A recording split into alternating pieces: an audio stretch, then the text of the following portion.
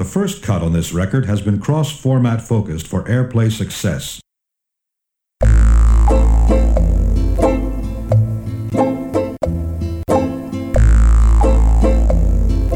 The men beat on their drums.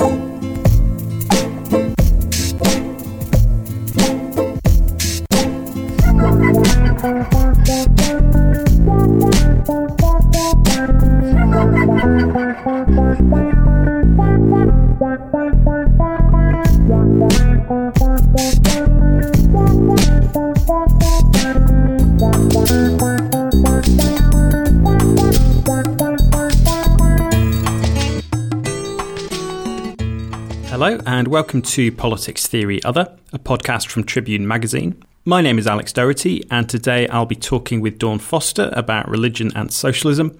We'll be chatting about whether religious progressives and the broader left can find common cause in the fight against austerity.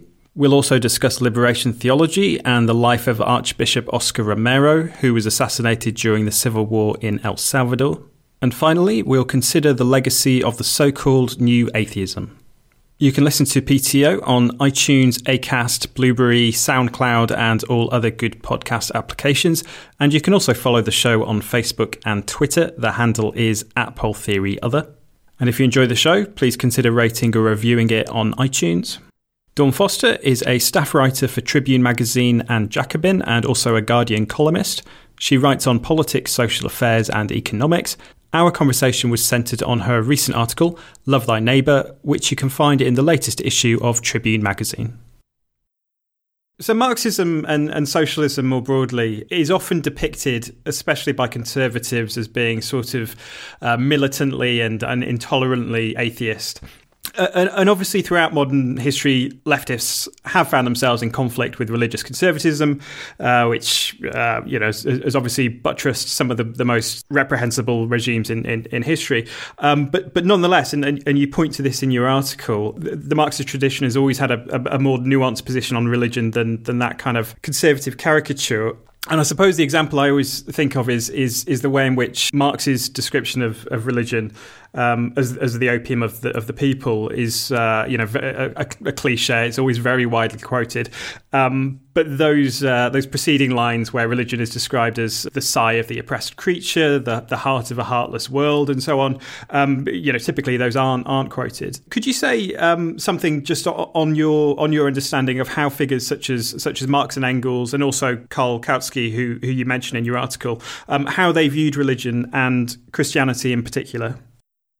I think kind of broadly, I think part of the power of it comes from the fact that religion, by its very necessity, always involves a community. So if you look at, individualism, etc., I think one of the reasons why we're so atomized now is because we're very much separated out into small units, whereas when you look at kind of trade unionism and religion, then that's when you get people working together. It's when you get communities quite close together, coming together to do the same sorts of things, and that's not always just going to church on Sunday. There are lots of things outside of that. But it's also about trying to create a better community and a better existence right now. And I think that, if you do feel pretty much alone in your workplace, in your home life, in your spiritual life, there's very, very little you can do to feel more empowered. Whereas if you feel as if there is a kind of structure that can enable you to work together for a better now, then that can be very, very helpful. So, I mean, obviously there's a question of there are progressive people who are religious and there are conservative people who are religious. And I imagine conservative Christians would also believe that they're in the project of fostering community as well, often typically centered around the family, but nonetheless they would probably object to the notion that they themselves are engaged in a process of encouraging individualization. Yeah, absolutely. And I think, when I think you're completely right. When you look at the family unit, that can be extremely isolating in many ways, especially the nuclear family.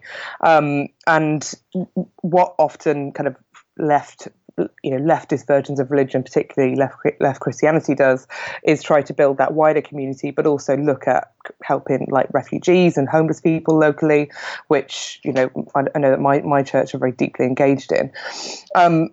Often I try and read the media around the Christian right. It's very, very anti-immigration. It's very, very centered on nationalism, rather than kind of looking outward and viewing people as equals.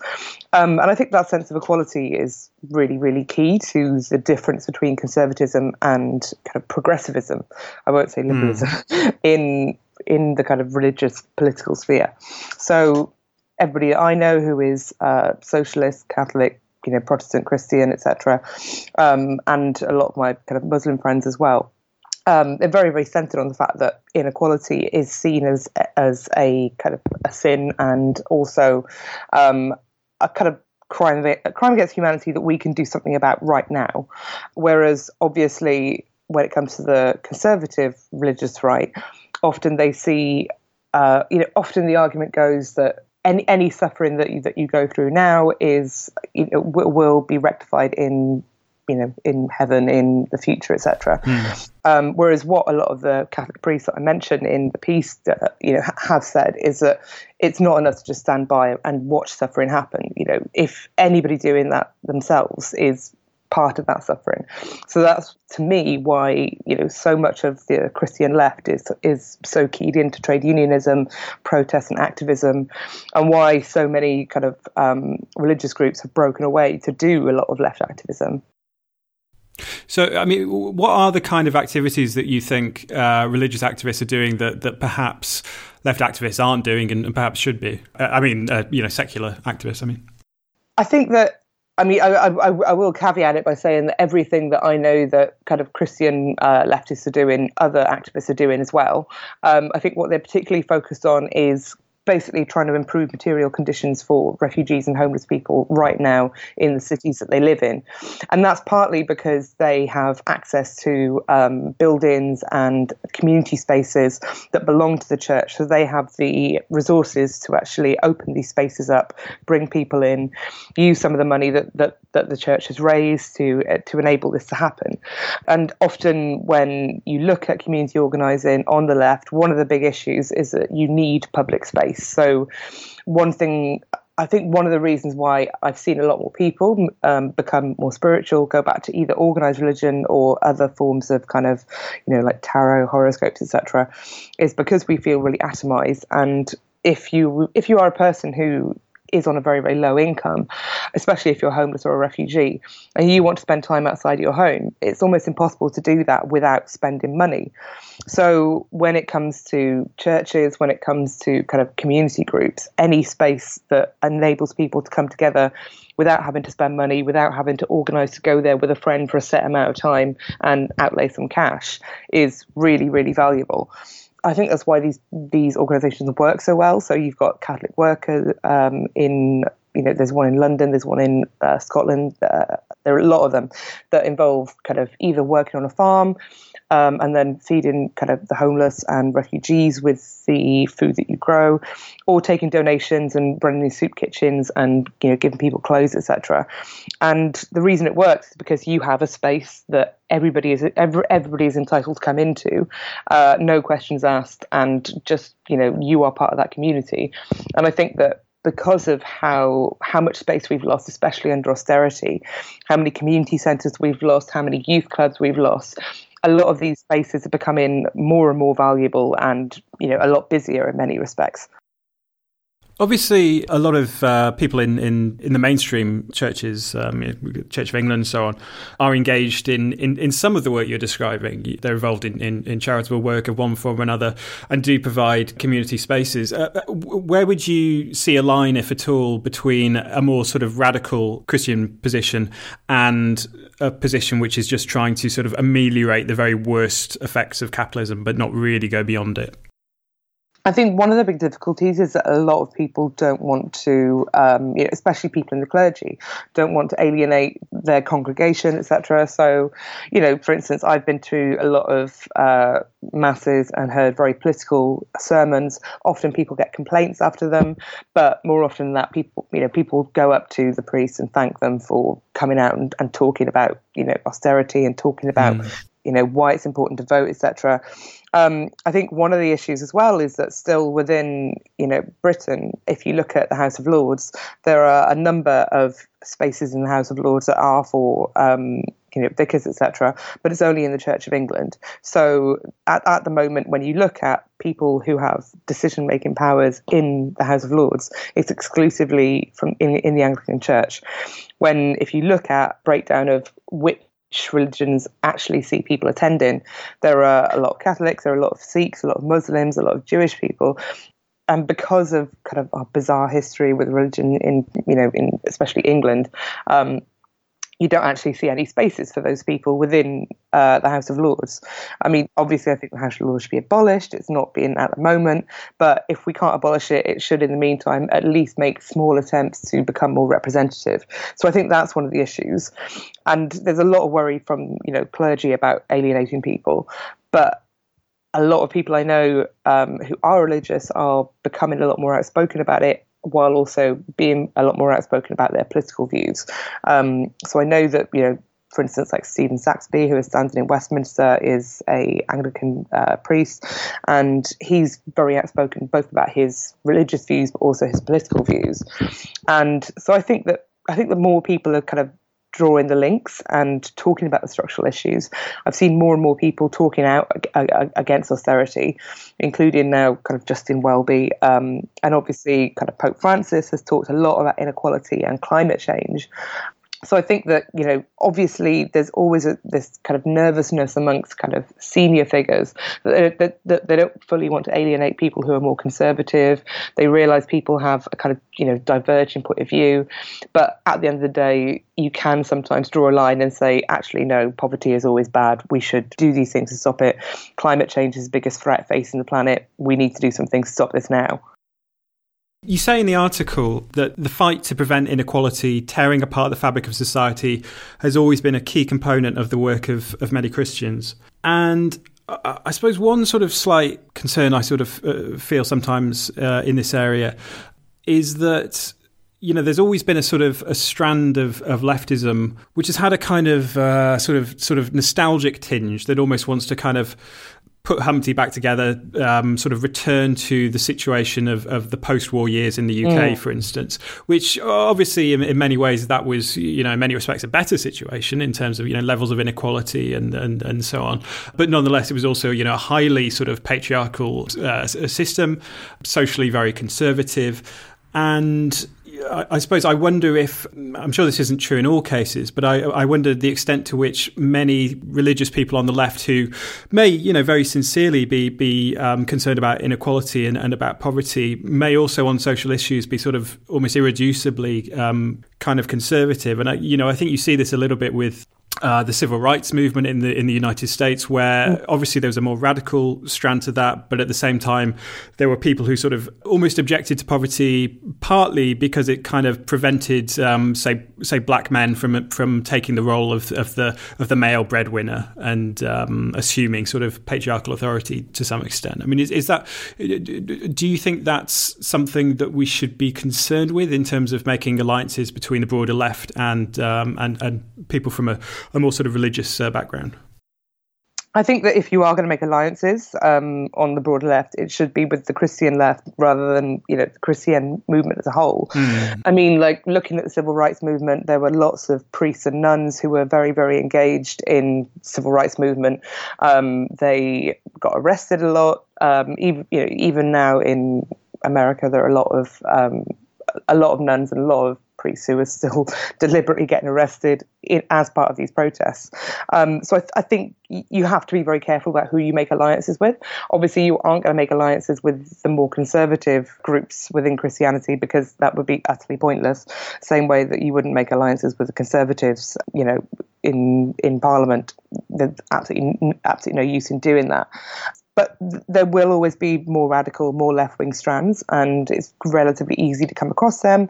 I mean, even in London, there are some very conservative churches and some very left-wing churches, and a lot of people will travel a long way to go to certain churches because they align with their kind of political beliefs. So I think it's a lot easier to find those groups, and a lot of my friends in the Labour Party and further left are Christians. They're practicing Christians. They have been all their lives, and they're able to make alliances and find groups that are working for the same things that they are, but also from a political, but also from a faith perspective.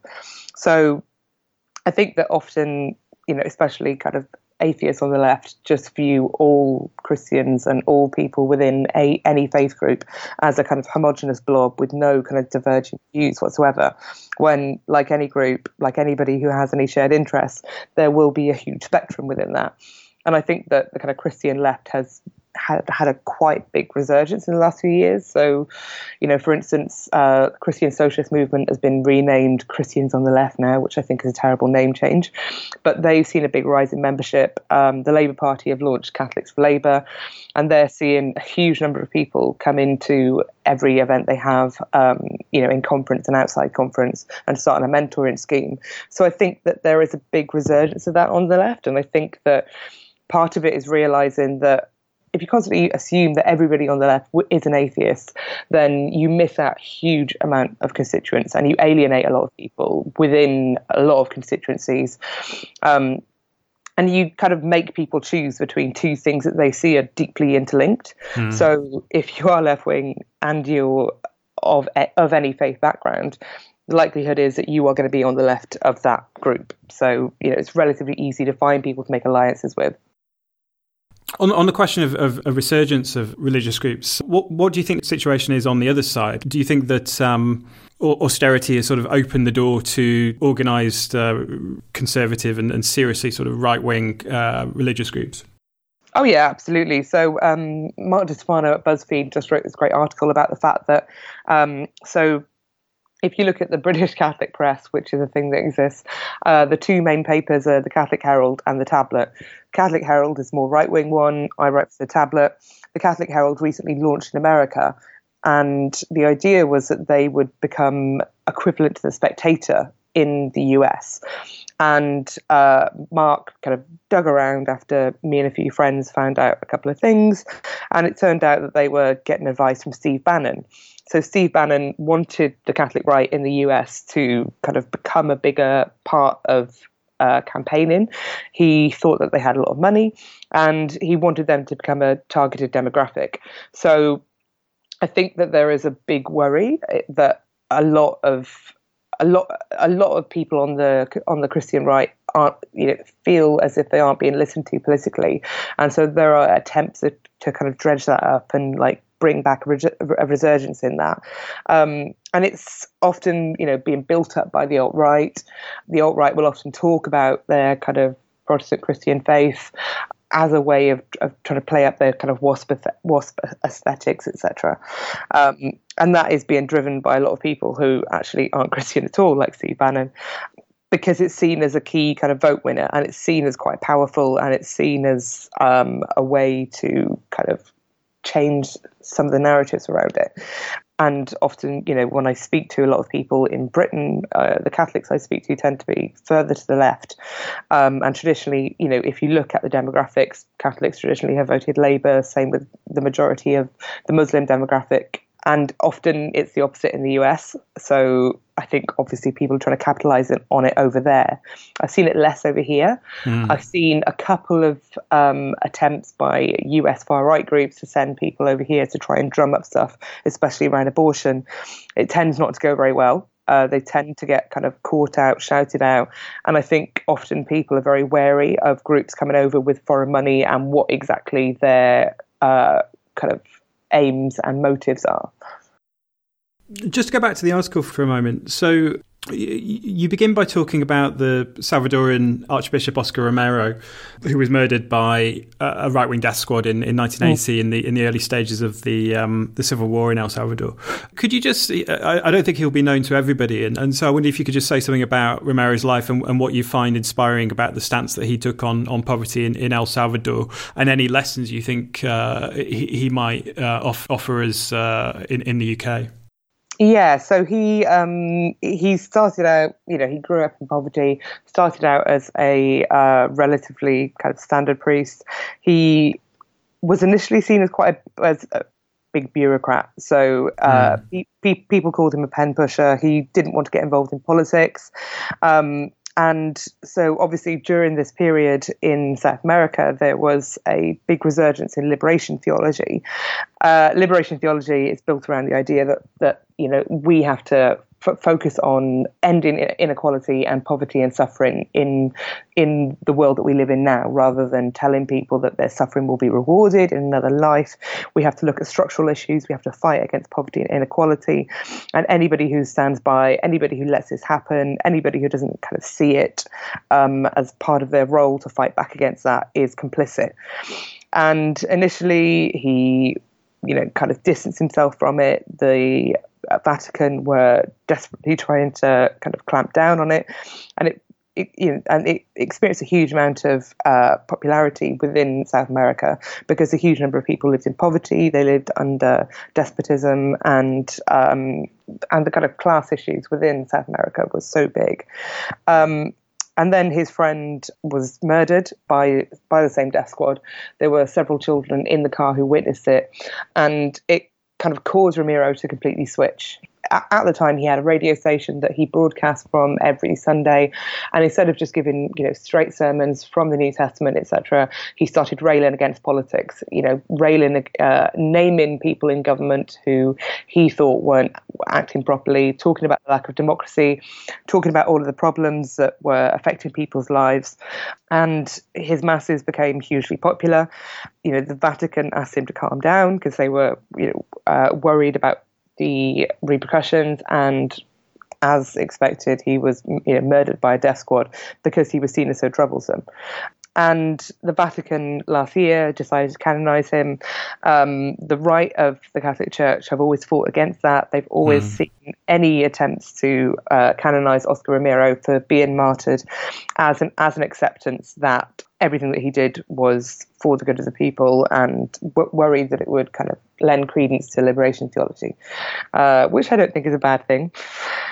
So, yeah, that's basically kind of it. And we focus it around a Christmas sermon he gave where he talks about the fact that it isn't just extreme poverty that causes harm, it's also extreme wealth. So he talks about the fact that if you are extremely poor, the man who goes out every day and has to search for work may either find food to feed his children, or he may find himself in prison. And similarly, the person with extreme wealth spends all of their time worrying about how to keep that wealth and how to accrue more wealth.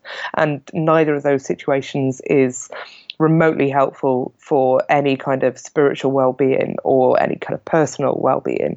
And I think that's completely true today. If you look at people who are in food banks, if I speak to people who are living in poverty, the amount of mental energy that poverty takes up is completely all-encompassing.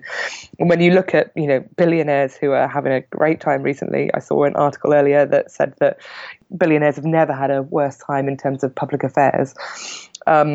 Billionaires, for instance, at the moment are going to New Zealand trying to find bunkers, etc. They have this.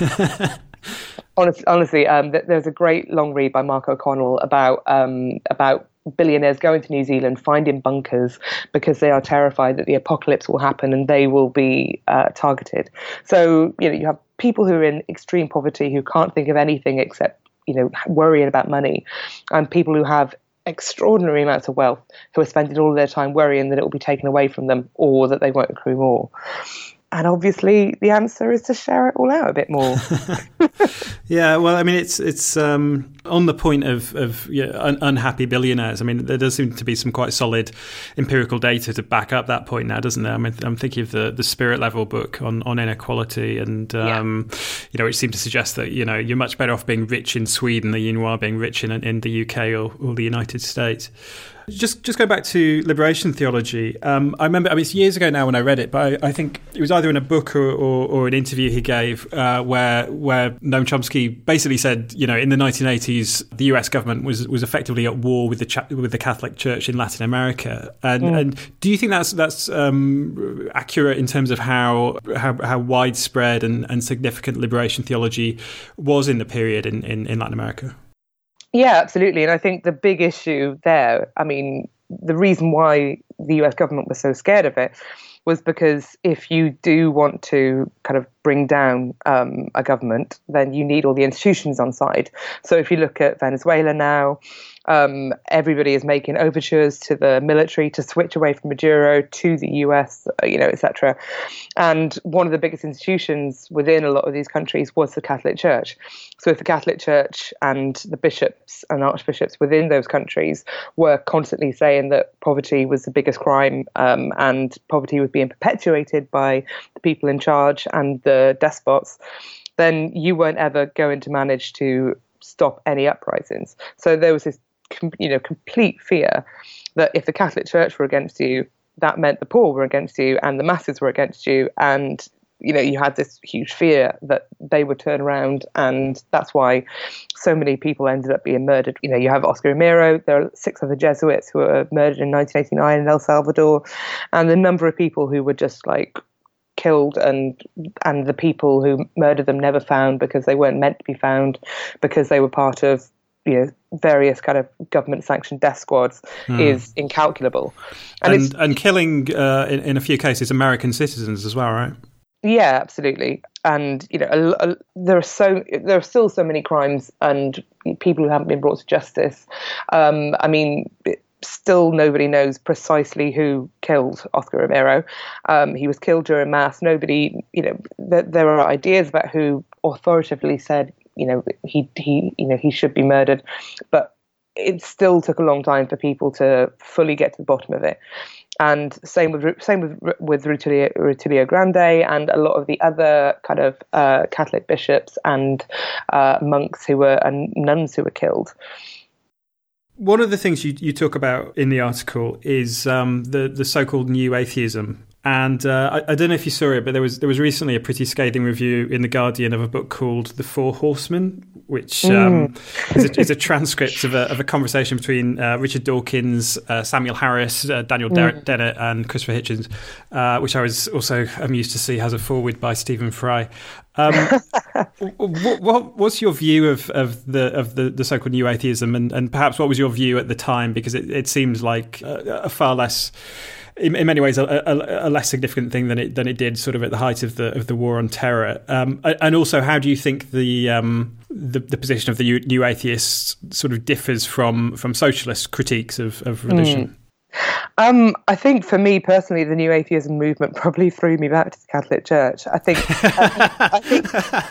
and I don't think that's an unusual position. I think a lot of people I know have become a lot more interested in religion purely because they hated new atheism so much.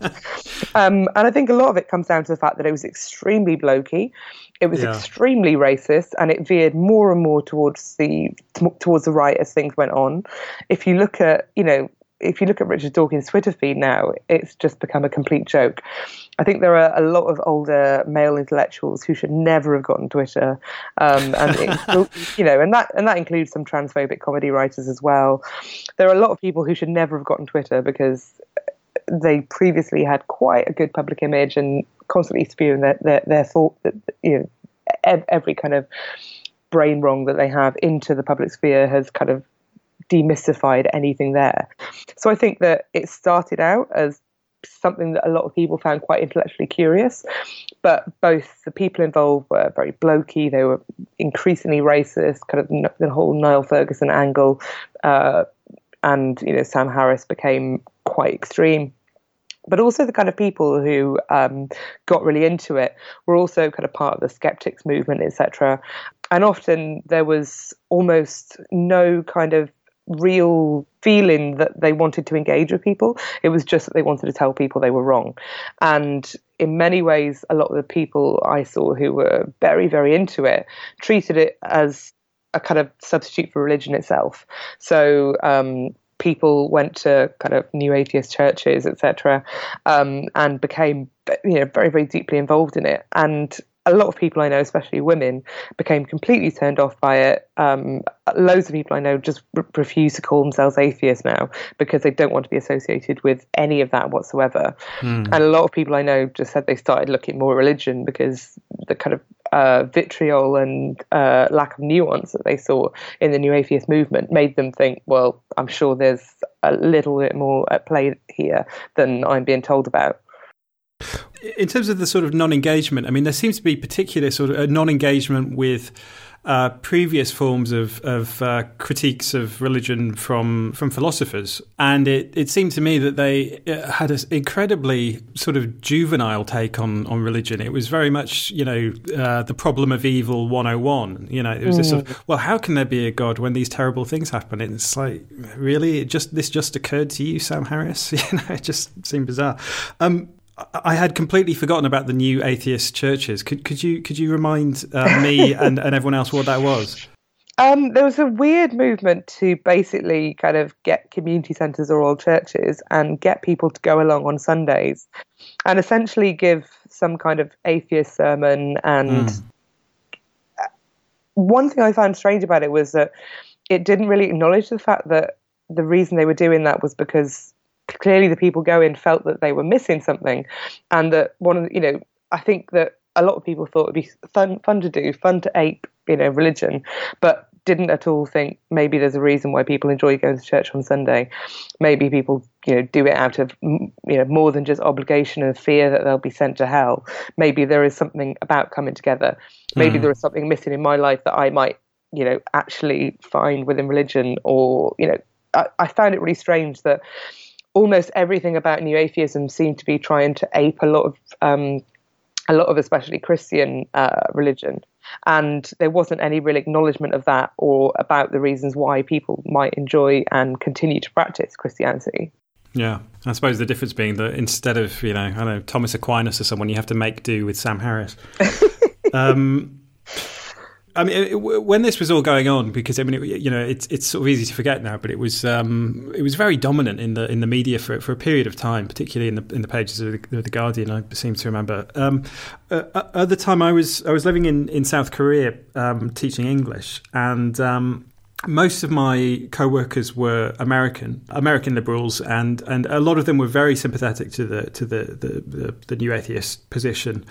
At the time I found it very frustrating, and I used to argue with them. But, thinking back on it now, I sort of have a bit more sympathy for them than I did, I suppose, because I think, it's probably easy to do if most of the kind of picture of America that you pick up is from popular culture. It's really, it's the East Coast and the West Coast that you're really seeing, really. And these were people who had seen religious conservatism and fundamentalism up close in a way that I just hadn't. I grew up in a pretty secular bit of the country. My family weren't religious at all, and I do sometimes wonder. And obviously this doesn't apply to sort of left progressive people of a religious standpoint. But I do sometimes think that maybe there's a certain privilege that one gets from living in quite a sort of secular situation, which can sometimes translate into being a little bit too soft on religious conservatism. I'm thinking in particular, there was that period in the early 2000s where some on the left, and I'd probably include myself in this to some extent, took a somewhat, I think, too favourable view of groups such as Hamas and Hezbollah in the Middle East, and tended to look at them solely through the prism of anti-imperialism, and to not see that, at the end of the day, these groups are also conservative religious groups who, are not allies on the question of gender and other matters sometimes. I don't know what you think about that. I was still in kind of secondary school until 2006. So I'm not 100% sure of the history here, but I think that one of the problems stems from a lack of understanding about religion. So often when you look at some of these groups, if you understand, for instance, that Islamophobia is a big problem, then you won't necessarily interrogate a lot, these specific groups in question. You won't look any further because your understanding of Islam is so limited. Your understanding of religion is very limited. So you kind of take things on read. And I think that is a big issue. I'm sure it's a big issue with certain groups on the Christian side as well. And, I know it's an issue with some kind of extremist Jewish groups. So often kind of people on the left will say, I can't remember the name of them, but there is a very extremist, Jewish group that are very pro-Palestinian rights, but can be extremely problematic. And yeah, I think it stems from a lack of understanding about religion and also a fear that kind of any interrogation of it will be seen as quite problematic. And I think that I suppose that would be particularly felt in that period, wouldn't it? Sort of at the height of the war on terror. Yeah, absolutely. And I think that people feel a lot more comfortable kind of interrogating, the Christian movements here than they do some of the other religions, because they have almost no understanding of it. And that's, almost exclusively white leftists I know who've grown up in quite kind of Protestant backgrounds. They feel a lot happier, taking to task Christians, as they should.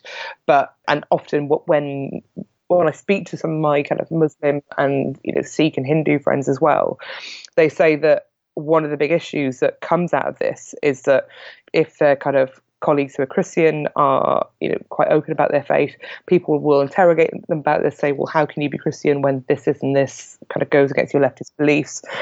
But they will often be quite patronized by people who assume that because they are not white, because they've been brought up in a Muslim background, that they have never personally interrogated their faith, that they have just gone along with what their upbringing said, what their parents told them, and just assume a complete lack of intellectual inquiry on their part. And that's especially true from the Muslim women that I speak to and that I'm friends with. They say that they're often subject to a double bind of sexism and racism, where people just assume that they have kind of taken on their faith and continued with it purely because they are quite meek and they are, and they've never really bothered to interrogate their own religion and their own upbringing, and that they haven't looked at what mosques they go to, they don't know anything about their imam, etc. And I think there's almost that sense that if you're a Muslim woman, you are de facto oppressed, right?